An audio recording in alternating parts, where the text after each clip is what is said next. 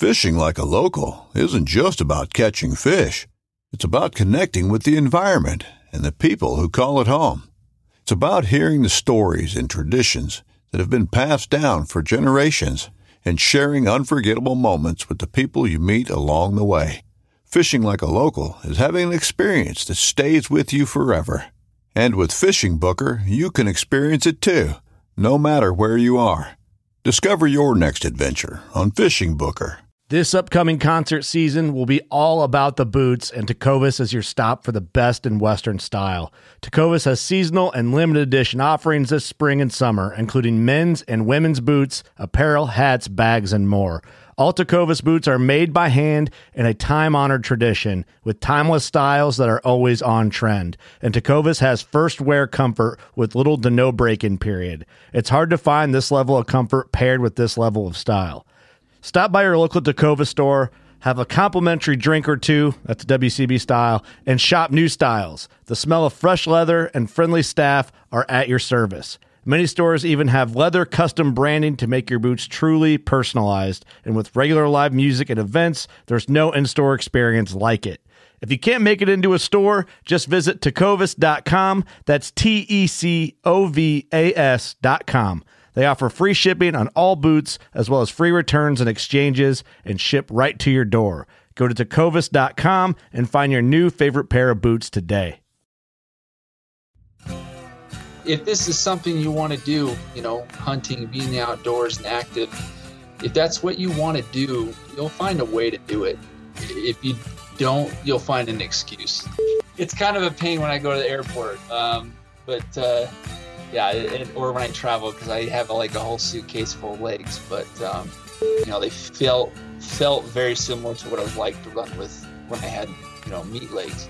I lost my legs to a disease called Charcot-Marie tooth, which is a progressive genetic disorder.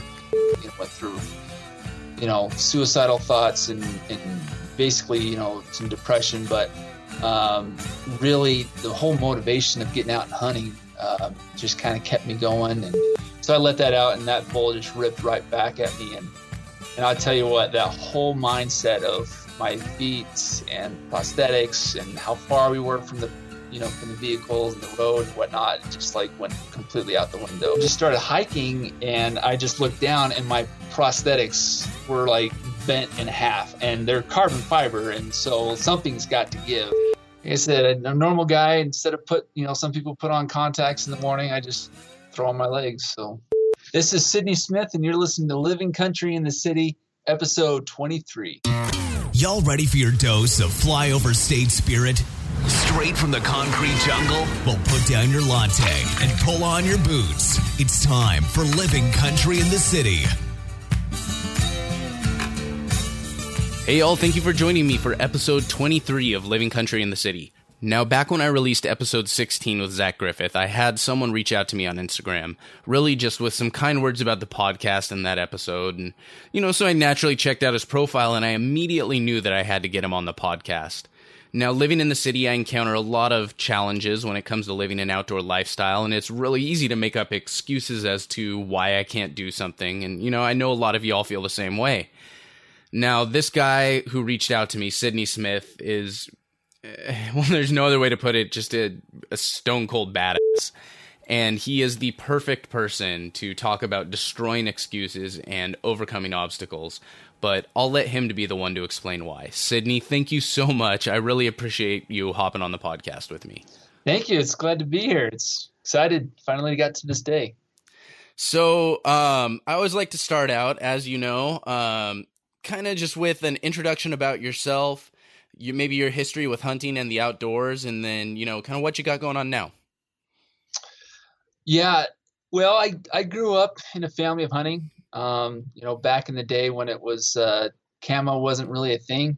We wore last year's pair of Nikes or Air Jordans and a pair of jeans, and we slept in a bed of a truck. I admit it, I was one of those guys that we would drive around in a truck, or sometimes we'd take the horses, do that, and went hunting that way. I'm from Utah. Grew up in Provo. Most of my family's from southern Utah. Hunted a lot down there. We come from mostly we hunted mule deer. Elk wasn't really big when I was younger, as it is now. But then we started putting in for the trophy units, and then got into the spike hunting, and now kind of hunted, as much as I can, and anywhere I can put in to any states I can to get to that addiction. But it's kind of my hunting background. I love the big game, upland game, but I do live for elk hunting and deer hunting. My second passion for in the outdoors is ice fishing. That is, I don't know why, it is because it's so cold, but partially because my feet don't get cold, and that's because I am a double amputee. I am missing both my legs below the knee, and just kind of doing all these outdoor stuff as best as I can. I love to do triathlons, particularly training in for the Ironman. Have a wife and kids, three kids and one on the way. Well, congratulations, boy or a girl? The new one is going to be a girl, so that's 3 girls. I lucked out with a boy, which was the first one, and which made the stress of all the other 3 girls not as bad. But to come to find out, I love the girls too. They're just as sweet. So are they gonna grow up to be little hunting partners as well as the boy, or what are their feelings on it? No, the second one, no. Like, I took her coyote hunting, and she was just terrified. She thought she was going to get eaten. And somebody at school told her that coyotes like pink, and that's her favorite color. And yeah, I know, it's totally random. It bothered her for days. Like, she came and slept in our room, and it's like she hated it. So she's kind of a girly girl. She's into dancing and Barbies, but my other girl is she loves outdoors. She just game for anything. So. Well, there you go. Start. When can you start putting in for points for them? I know, as soon as I can. I tell you what, because Utah does pretty good as far as giving opportunities for youth to draw certain tags. So that's one thing that's super exciting. Like, my folks were never opposed to hunting, but it just wasn't really a part of our life. I grew up in a suburb in Southern California. I had an awesome time. We'd go out and we'd go camping and fishing, but it just, it wasn't really a big thing in my family. And I look back and I'm like, oh man, this stuff, where would I be now if I had been able to do that? And I don't regret a thing about my childhood, but, except for maybe I wish my dad had known to put in for points for me here in California, because, a nice Thule elk hunt would be pretty sick, but. Oh, I bet those things look awesome. No, I went on a mission for 2 years, and I thought my dad put me in for 2 years. So I am like 2 years behind on points, and now I blame him if I don't draw anything. I should be at max points now. I know. So as of course you mentioned, you are a double amputee, and I can imagine being in the outdoors, doing these triathlons, you face a variety of challenges that necessarily myself or someone else may or may not face getting into the outdoors. What would you say? What would you say is your biggest challenge you face when you're in the outdoors as an amputee? It's one of those things in any challenge, not just physically, but in any aspect, whether it be, things at home or mental or, or other physical things, that if you make a challenge, as your focus to be your strength, then pretty soon that challenge will become your strength. And so for me, obviously, being a double amputee in the knees or below the knees, walking, hiking, getting out there was tough. Confidence was probably the big thing, just because, it took time to get used to prosthetics. It was very painful. The whole I've only been an amputee for almost this November. I'll be a double amputee for 2 years. And so there's a lot to being, with limb loss as far as phantom pain. The shape of your limb will change, fluctuates based on, almost what your diet is like, how much you're drinking, how hot it is, what you're sweating.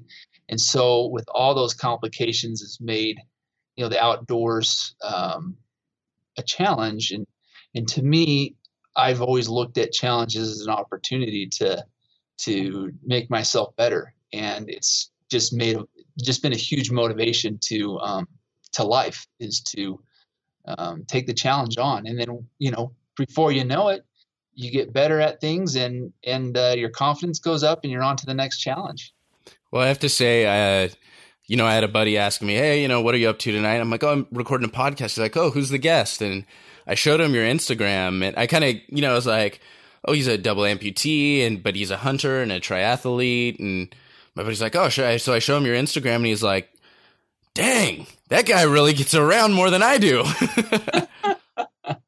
Yeah, it does crack me up when I go hunting and I get guys or triathlons or running, and I get people, able-bodied people, that are like, oh man, I can never do that. I'm like, don't say that. Don't say that. You can do that. Of all people to say that to. Yeah.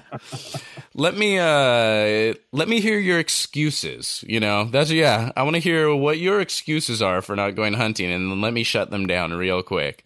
Oh yeah, no, it's funny. I've had someone say like, oh, I sprained an ankle, or I'm overweight, I'm out of shape. That's my favorite one, because it's like, dude, you got to start somewhere. You don't work out, it's one thing. Or I hear people say they don't have time, and I know they have time, because I could list of all the volunteer stuff I do and things I do outside of work, which I guess we'll talk a little bit later on, but you just got to learn to make time. So that's one thing. It's I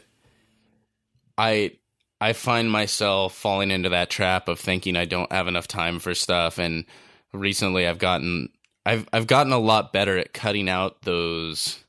I'll still admit I spend entirely too much time playing Candy Crush on my phone, but for the most part, I've managed to cut out a lot of those little distractions that amount to big chunks of time. And I've schooled myself into getting to bed and waking up early to just get things done. And it's when you, like you said, when you stop focusing on those excuses and those challenges and figure out a way to turn those into a strength, it's really amazing. I've talked with people before, and I've told them I don't really have a place to go shoot my bow.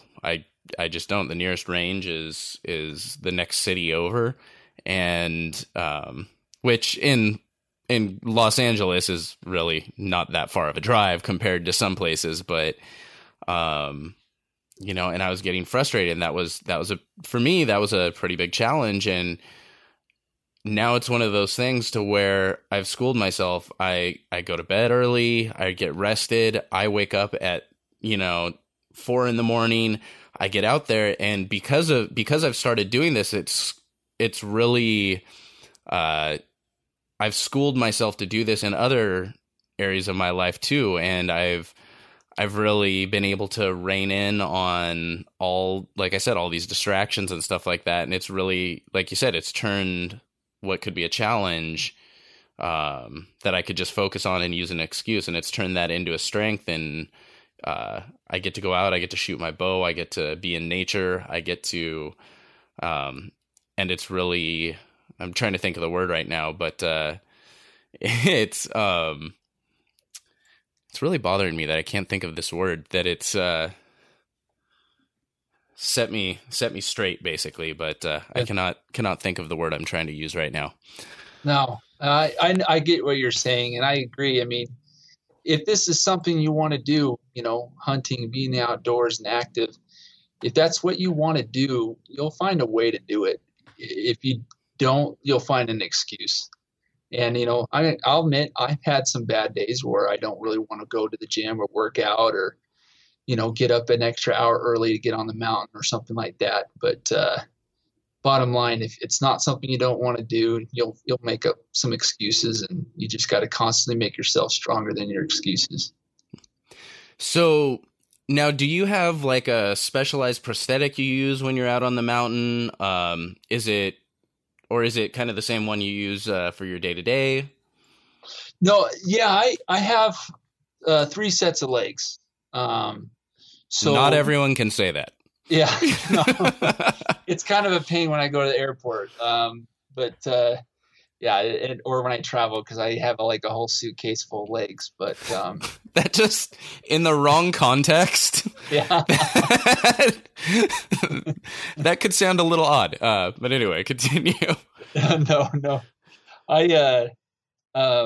I got a special sponsorship with the company called Amputee Blade Runners, and I just had a pair of walking legs, and they did pretty good. Like I, hiked a little bit around, to and from work. I couldn't do much, and so when I got in touch with them, they got me a set of running legs, which are those big, huge blades, carbon fiber for running, and they work great. They felt very similar to what I was like to run with when I had, meat legs.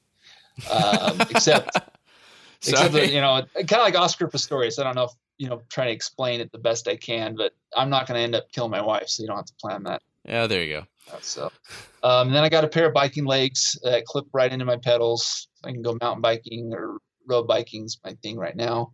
And then these legs are walking legs, but they kind of have an active twist to them. So I can jog, I can play basketball in them, get around the house, hike. They have just enough spring that does a lot, but not too much that they can, take, where I can fall easily. Okay. And you mentioned swimming. Do you use prosthetics with that or no? No. I mean, they make some for people that may want to do some underwater scuba diving. But for triathlons and Ironmans, they have rules where you can't, for adaptive athletes, you can't have prosthetics for swimming. So I've had to retrain myself. I had to get a coach. I swam in high school and a little bit in college, so I had to retrain myself how to swim without kicking. And so it's just kind of a different approach to swimming. It's a lot more upper body, I imagine. Yep, upper body. I had to change the way my body was balanced in the water to be more parallel, and I had to overcompensate by leaning forward so that way I can cruise through the water faster. Interesting. Okay. So tell us maybe about some recent hunts, some kind of challenges in the outdoors that you've encountered and that you've been able to kind of felt like you, as you said, you've turned into a strength, if you will. Sure. Yeah. Well, I have a couple I maybe want to, that talk about, and I guess where to start maybe is, maybe the beginning, I mean, first of all, just to maybe for the listeners to know, I lost my legs to a disease called Charcot-Marie tooth, which is a progressive genetic disorder that basically I was born with a normal body, healthy body when I was a kid. I didn't have any deformities or anything like that. And then as I got older, in my feet, they started to crumble. But again, grew up in a family that loved to hunt, still try to get around. I had those big old honking braces, like Forrest Gump. In fact, in school, that's what it was right when the movie came out. And so everyone said, "Run, Sidney, run."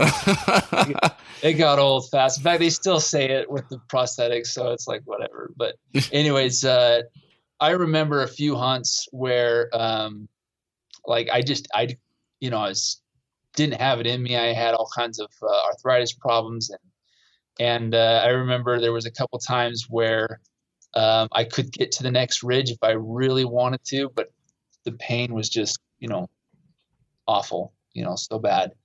This is before amputation. So luckily I had a brother that helped me out during that hunt. It was during a deer hunt.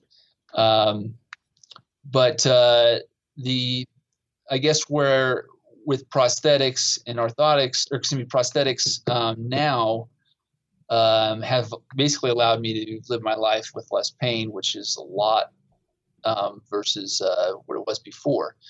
And I know, there's people out there that struggle with pain and they try their best to manage it. But for me, it was like a whole beginning of life. And I basically took this as a second chance to move forward.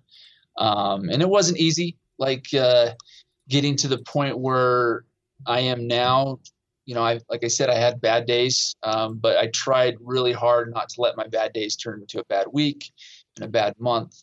And there were some complications with my feet during that process. I had some infections, and I had to reamputate one of them. I went through suicidal thoughts and basically some depression, but really the whole motivation of getting out and hunting just kind of kept me going, and had a goal. When I was in the hospital, they were playing the Ironman competition, and I was watching that. But anyways, to get back to your question, the most recent hunt that was probably my big hunt that I did with that was my first as a double amputee, was this elk hunt that I went on. It was here in Utah. I was over the counter tag, and what's nice about Utah, and I don't think they do this in all states, but they do in some states, but they have a disabled hunt that they do at a certain time. And they kind of combine it with the youth tag. And it's usually the last 2 weeks in September, which in Utah is sometimes the peak of the rut for the elk. Yeah.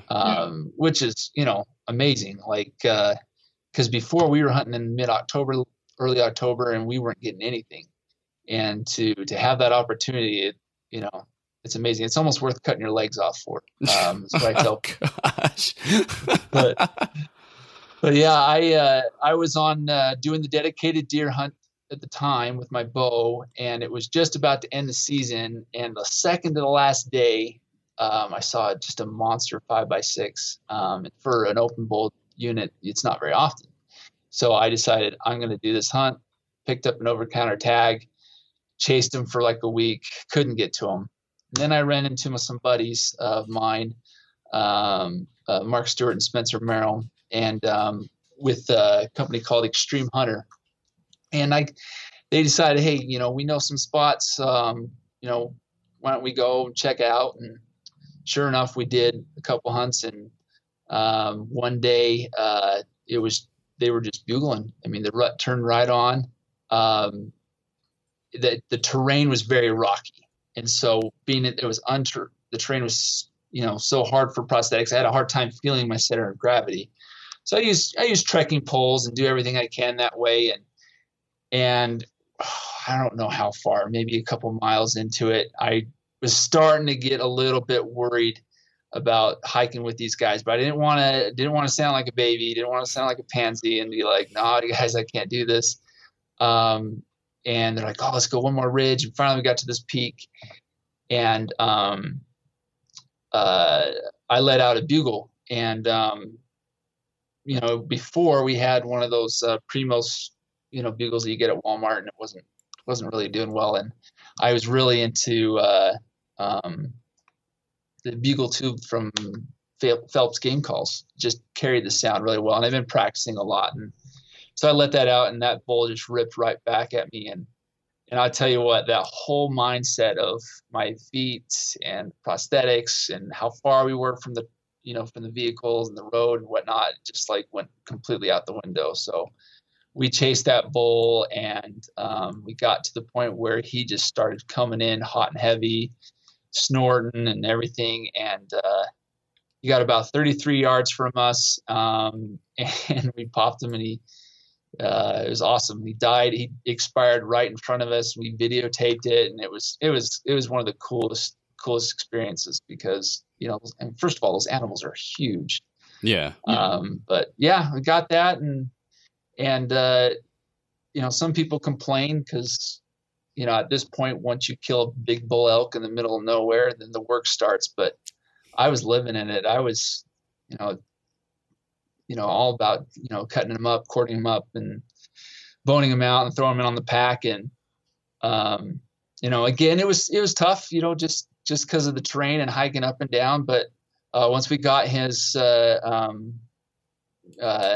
put the rack on my backpack and then put a quarter in. And what's funny, I didn't realize this, but my prosthetic, the carbon fiber spring that's in them is based on my weight. Oh. And I didn't really think about it at the time, because it's like you're just in the heat of the moment, like, holy crap, I just killed this freaking elk and I'm stoked and it's dark and I don't care and it's cold and it's snowing, but whatever. But anyways, we just started hiking and I just looked down and my prosthetics were like bent in half, and they're carbon fiber, and so something's got to give. But luckily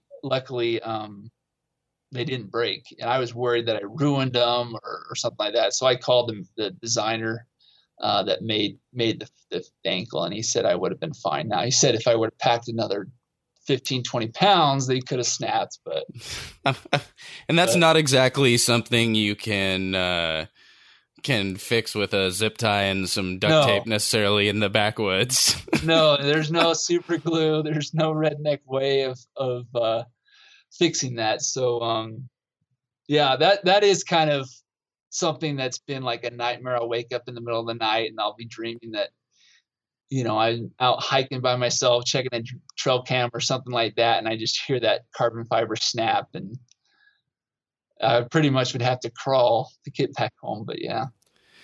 So you mentioned you guys videoed it. Do you have that up posted anywhere? Yeah. So what's awesome about this whole experience that's kind of taken off. My two friends, Mark and Spencer, started a business called Extreme Hunter, and we use that video. It's on our website, extremehunter.net.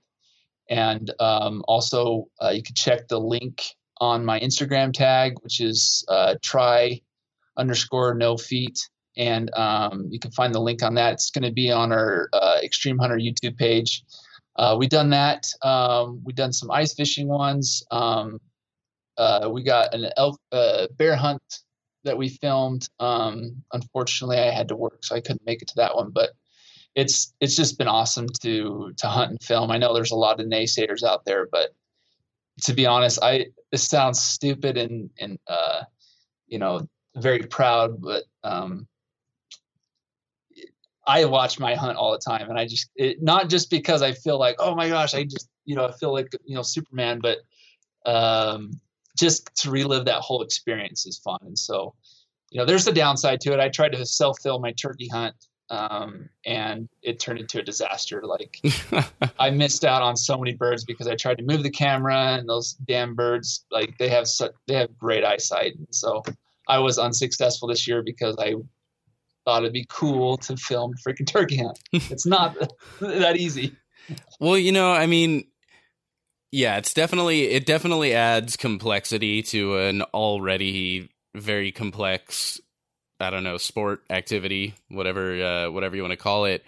But it does really provide such a reward. Like, as you said, you get, one of the coolest experiences of your life, and you get a chance to go back and relive that through more than just maybe one or two photos, but being able to see that hit the elk or whatever it may be, it's got to bring back just a flood of feelings and memories. And but then there's also the benefit of you get to share that with other people. And I've said, on a couple of the other podcasts, when I'm getting frustrated, when I'm like, how am I sitting there thinking like, how am I going to learn all this stuff?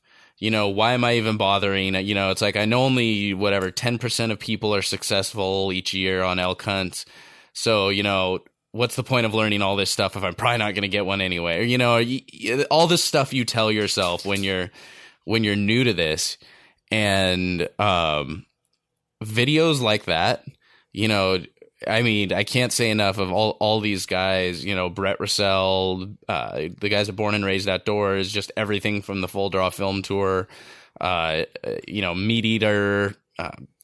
I constantly have these on, and every time I start to get overwhelmed or tired or frustrated, I'll watch something like this and I'm like, you know, there's nothing I can't do, you know, like I'm super pumped again, and I'm like, I can handle this, and that's something, you know, yeah, you may be kind of recording for yourself, but by putting it out there, you are encouraging so many more people than you probably even realize. Oh, absolutely. We ended up submitting the video to our local channel, and they have their own TV show called Wild Air.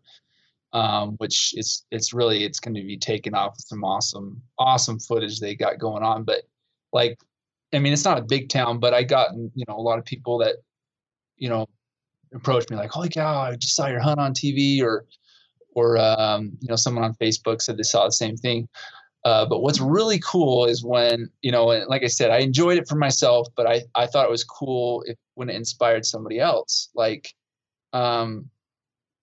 for example, you know, there's a gentleman that out in Salt Lake County, which it's about 3 hours from here, and he's also a big hunter, but he's a double amputee, and he's missing his arms and actually part of his feet too. But he's missing his arms. He got electrocuted, and he's a big time hunter. He's got a special arm that allows him to pull the trigger, and he kind of stopped hunting. There was some circumstances with where he was hunting. He wouldn't allow him to hunt there, so he kind of lost his motivation. And he saw his video, called me up, got in touch with me, and we're going hunting this fall together. So one guy's missing his arms, one guy's missing his legs, so together we're one person. So. There you go. I actually have you gotten a chance to listen to the podcast I did? I want to say it must be like one? Yeah, Operation Pay It Forward. Yeah, I did. That was a really awesome one. They I really love those guys. They're great guys. But yeah, I almost always think about that story they tell in that episode where they've got, I think he was like a triple amputee. And you know, he'd sit there and he'd hold his bow and he'd pull it back with his teeth, and you know, and they were just talking about how excited he was to be on that hunt, and they opened that car door and he like threw himself out and like you know, tumbled out of the car, and they were all like, what just happened? I could see that.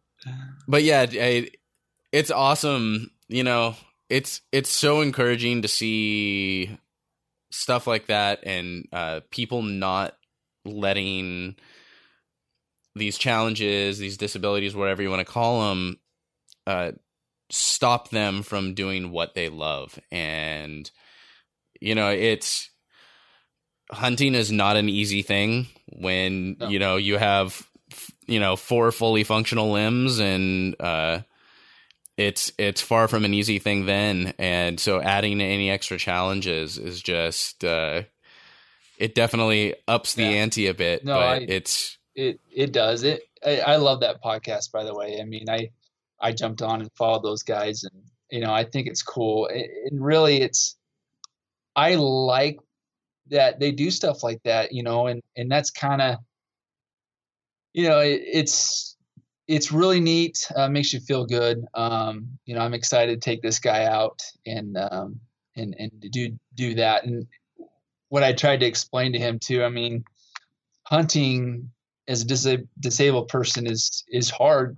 You know, the fact that you want to go is a big step, but those elk, just so you know, these elk, they don't care if you're disabled or not. They will run away and are just as elusive as if you had an able body. So they don't have any sympathy. You don't get any sympathy points for doing that. They don't sacrifice that. But yeah, no, I think, you know, my experience with Extreme Hunter and having that opportunity, I mean, those guys were great, and it just kind of made me want to pay it forward. And so I've teamed up with them to maybe find opportunities, not just with soldiers. I mean, although those guys are, we would love to help them too, but anybody really that has a disability, we've kind of wanted to work with hunting partners throughout the world, really, that we've started with connections in New Zealand and throughout the United States, that we're just kind of building a Yellow Pages or directory for hunters to connect, and then what they can do to also pay it forward to some of these disabled people. That's really exciting. So is that something you guys have up on Extreme Hunter right now, or is that something that's still kind of in progress? Yeah, we're still in progress. As far as that, we've just started things, and it's taken off as far as we're getting our name out there, what we do, what we're about, and it should be shortly before we're going forward through that. I mean, we're hunters first, and so this whole business side of things is something we're learning as we get along and so forth. But yeah, like I said, I'm just excited to give someone the opportunity that I was given, and to have that motivation to get out there and hunt. It's just a huge, self-confidence that you can do that and do those things, even though they're hard. Like you said, hunting is very hard, especially freaking elk. So bunch of idiot animals walking up the dang side of mountains.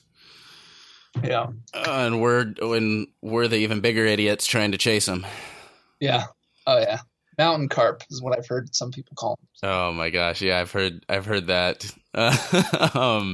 So what's your dream hunt, Sidney? Like, what is, if, anywhere in the world, anywhere in the US, any animal, any weapon, what would your dream hunt be? A lot of people are like, oh, wouldn't you want to go kill a lion? Or, I'm like, nah, not really. Or a Cape buffalo is, kind of up there. A bison, I've been putting in for bison a lot. Or, a doll sheep, or a grizzly bear. All those things come to mind. But people might think this is stupid, but I would love to hunt the Henry Mountains. Or I lived down in Lake Powell before I lived in Vernal, and the Henry Mountains are honestly Disneyland to mule deer. And to have an opportunity to go after a 200 inch plus deer would be amazing. And it's funny because I hunt deer every year, and sometimes I'll get 2 tags. So, to say my dream hunt would hunt deer again, it sounds funny, but no, those Henry Mountains, I mean, it's kind of ruined me for mule deer, because I'll see a nice 160, 170, 180 buck on a general season. I'm like, he's okay. But really, I mean, that's a monster buck. But you go down there and they look like they have branches of trees growing out of their heads. So. Oh man. Yeah, no, I love asking this question just because it was same thing. It gives me inspiration. It gives me hunts to think about, and the answers are always so different. I get, I think I've only ever once gotten someone that wanted to go, like their dream hunt was hunting like an exotic or, out of the country animal. But there's no weird answer to me, because if it's doing what you love, you may hunt deer every year, but there's a reason, you love hunting deer. So why wouldn't you want to go get a monster buck, And I think it's in my blood. Like, we were talking earlier about that debate on Muley Freak and Rich Outdoors about the mule deer versus elk. And I mean, this bull that I had killed, it was bugling right there in my face. And I mean, don't get me wrong, like, I may have peed my pants a little bit. And I still get goosebumps thinking about it. But whenever I see a mule deer, like, everything goes slow motion, and I can't help it. I think the mule deer picked me versus I picked the mule deer. I don't know what it is. So it's been a dream of mine to have a nice shoulder mount in my, something that I've accomplished, worked on my own, preferably in velvet, but hardhorn, I'll take that too. So. Okay. Yeah. I was actually just having a discussion, with someone, with one of my coworkers. He's the one I interviewed in episode 2. And we were sitting there talking today, and, we were talking about different types of mounts, and, I came up and I'm like, I don't know what I'd want to do, because we were talking about how many coolers I'd need to pack out, and, sizes and stuff like that, and just to be prepared. And he's like, well, if you want to, it depends on how you want to mount it, if you want to bring it home the whole head. And we were talking about that, and I'm like, if I got anything of any reasonable size for my first elk, it would definitely be, a whole head mount at least. But then I'm like, I have a 450 square foot apartment. I also have a lot of crap in this apartment. I mount this thing, that's going to take up half of my living room. It will basically have to be mounted, 3 feet off the floor to have room for the rack and be far enough out. I'm like, maybe I can, put it in this corner though. So the second anybody walks in my apartment, it's like looking straight at them. It's the first thing they see when they walk in. But hey, that's a good problem to have. That's a good problem to have. Well, hopefully it is a decision I will have to make come the end of September, but we'll see, man. It's all I can think about these days. It's I've got the fever. It's addicting and it's expensive. Both addicting and expensive fever. But you'll get there, man. I mean, this goes out to anybody that may be disabled, but I mean that I may not be the best. I know for a fact I'm not the best hunter by any means. But I do think that the consistency of just getting out there, even if you hike for a little bit, or even if you go out there and you don't see shit, or you're basically getting better at it. More chances, more opportunities you have on the mountain, and getting out there and glassing, or even I feel like listening to podcasts, researching, reading, Google Earth, all that stuff. You're going to get better at hunting, and before you know it, you're going to be more successful. It's funny. I feel like a lot of the stuff I do, like, you want to talk about hunting podcasts. I'm hopping into a rather saturated market here, but it's, there's piles of hunting podcasts, and, whatever you want to learn about, you can dial in and download, and, of course, the best one is the one you're on now. I'm absolutely sure. Hell yeah.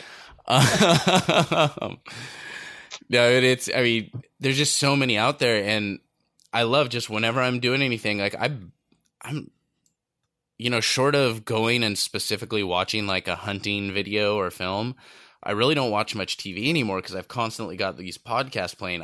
I couldn't even tell you the last time I listened to like music in the car or on a drive somewhere, because it's just these podcasts going and going and going. And I've realized it's kind of funny, even when I'm not like super focused and listening, I'm still picking up a lot of this stuff. And because I'll be talking with someone, and a topic will come up, and I'll know they'll have a question, I'll know the answer, and I'm like, where did that come from? And I'm like, oh wait, I think that was, from it's just kind of floating around in the back of my mind. And it's amazing what you can pick up when you're just immersing yourself in a subject, and it's like learning a language. There's a lot that I've learned from podcasts. I mean, I listen to them mostly when I train, because endurance training for the Ironman is, you're constantly, some bike rides are 4, 5, 6 hours. And so I download them, put them on my headphones, or like I said, I have a little waterproof iPod for swimming. And but like I picked up things like that I didn't even realize that I thought I knew or knew stuff. One of them was Corey Jacobson that I actually used on this last elk hunt. He had some advice that I've never tried as far as interrupting a bugling elk to get them in. Yeah. Versus, just calling them in on a cow or something like that. But basically sneak up on them, cow call, they bugle, and then you interrupt them. And don't know 100% for sure if that was the reason why he came up all hot, but it definitely helped. Yeah, I was just out in Utah for the Black Ovis, Crispy boots. Corey Jacobson was out. I was just out in Salt Lake a few weeks back, and he gave a presentation, and he was talking about that's his go-to strategy for bugling, and it's one of those things. It makes absolute sense. It's super basic, but why it works? I mean, it's like,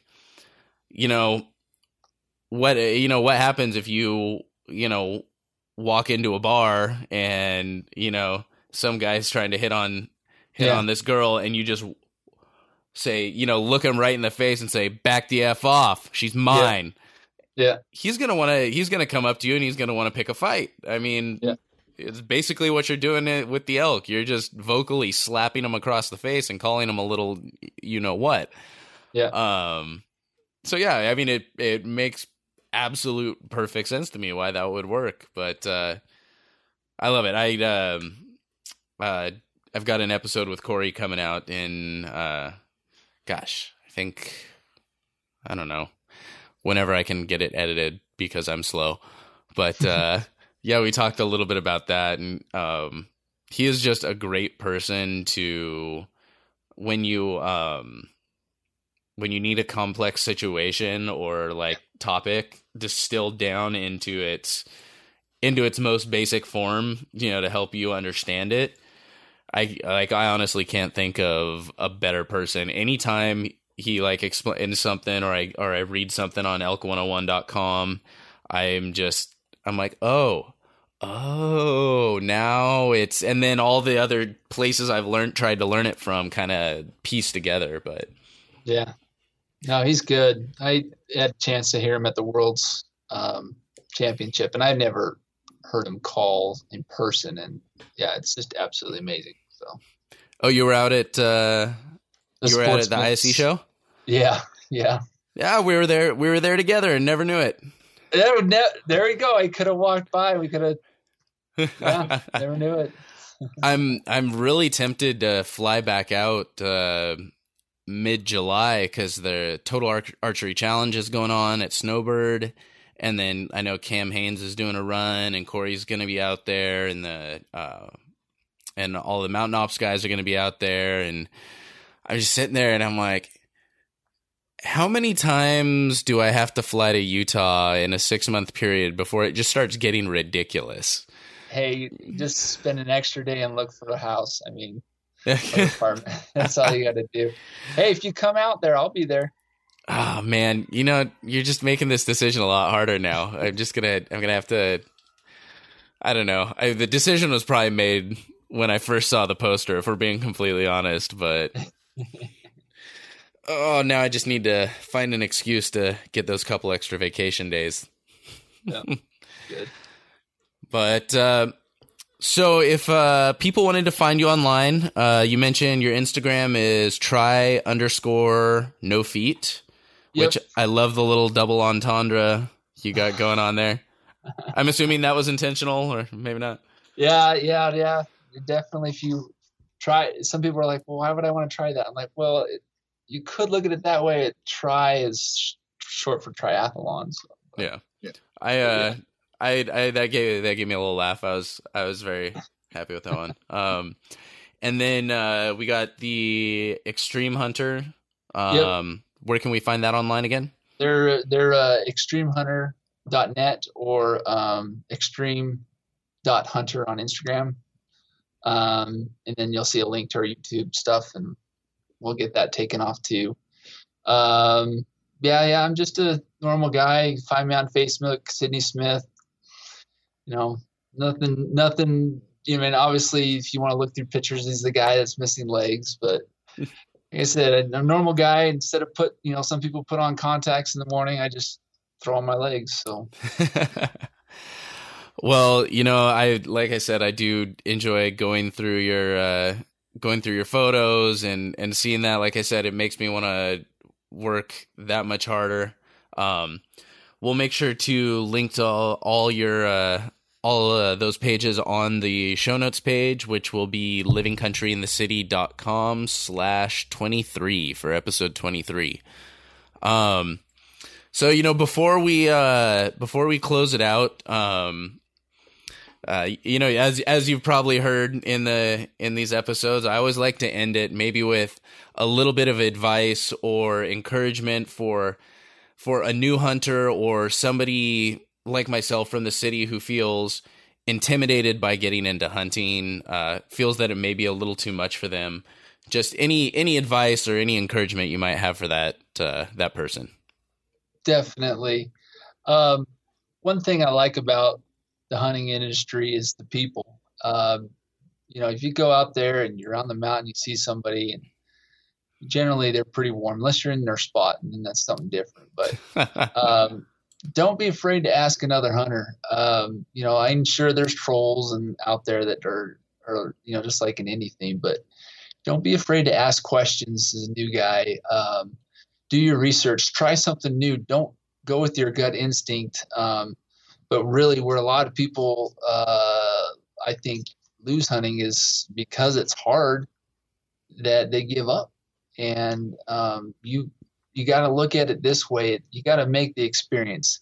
For me, I make the experience for myself. I try to make it for my kids, for my dad, my brothers. We make it as an experience to do that. Now sometimes people do that solo. I get that. But it's all about the experience. And sometimes, going and chasing this big mule deer, big elk, or whatever you're hunting, and you're not successful, and you get all down about yourself, I think those big elk and those big deer can get in the way of a good hunt. And so you just got to look at it. You're out in an experience. You're enjoying, the beautiful nature that God's given us, His creations, and you're just being there is a huge accomplishment. You need to give yourself that kind of confidence. And you're not, if you kill something, a 200-inch mule deer on your first deer hunt, I have to say you're one lucky son of a gun, but eventually you'll get success. You keep pushing, you keep researching, you keep doing out there, you'll get success. And if you don't get it, that's okay. You get it the next year. I guarantee you every excellent, amazing hunter out there and has had tag soup. And so it happens, and that's just how it is. And we all have lives. I have work. Went through school, and there's been some hunts where I only hunted one day. There's some hunts where I didn't even get to go, either financial reasons or got sick or something on those lines. So just keep trucking, keep hammering, keep getting out there and push forward, and you'll get success eventually. Well, Sidney, thank you so much for taking the time out of your evening to come join me on the show. Really appreciate having you on. Everybody, go stop by Sidney's socials, give him a wave, say hi, and thanks again for hopping on the podcast today. Hey, Sam, thank you. It's been a pleasure, and really enjoy your show, and look forward to seeing you taking off on it even more and more. All right, y'all, that'll do it for episode 23. Make sure you check out the show notes page at livingcountryinthecity.com/23. I've got links to all the stuff I talked about with Sidney in the episode. And now I really appreciate all y'all who are tuning in for each and every one of these episodes. Please make sure that you subscribe so you don't miss a single one. It's really easy to do. Just search for Living Country in the City on iTunes, Stitcher, Podbean, or whatever your favorite podcast platform is. Also, it only takes a quick minute, but it would mean the world to me if you could leave an honest rating and review on iTunes or Stitcher. It does a ton to help the podcast grow, gain legitimacy, and really helps me continue to get more fantastic guests week after week. Plus, you never know when I'll be randomly scanning through the reviews and shooting out some cool swag. So I am officially heading out to Salt Lake City in mid-July for a Total Archery Challenge and the Cam Hanes Mountain Ops Trail Run. I've been training my butt off for this, and I'm still nervous that I'm going to make a complete fool of myself, so we'll see what happens. But I know a few of you have already reached out to let me know that you'll be up there. If you haven't already, hit me up on social or at info@livingcountryinthecity.com. Let me know you'll be out there. I'd love a chance to meet with y'all and grab a bite to eat or sling some arrows. And now, if y'all have been hearing any booming or banging in the background, that's fireworks going off. I made the mistake of waiting to record this part until the evening of 4th of July. And anyway, I hope y'all have been having a great 4th of July, and I'll talk to you again soon. But in the meantime, stay country, y'all. Thank y'all for listening to Living Country in the City. Get show notes and check out the blog, product reviews, events, and more at livingcountryinthecity.com. That was super weird. It was like, all of a sudden, it just went off a cliff and was like, I was like, what the heck is happening?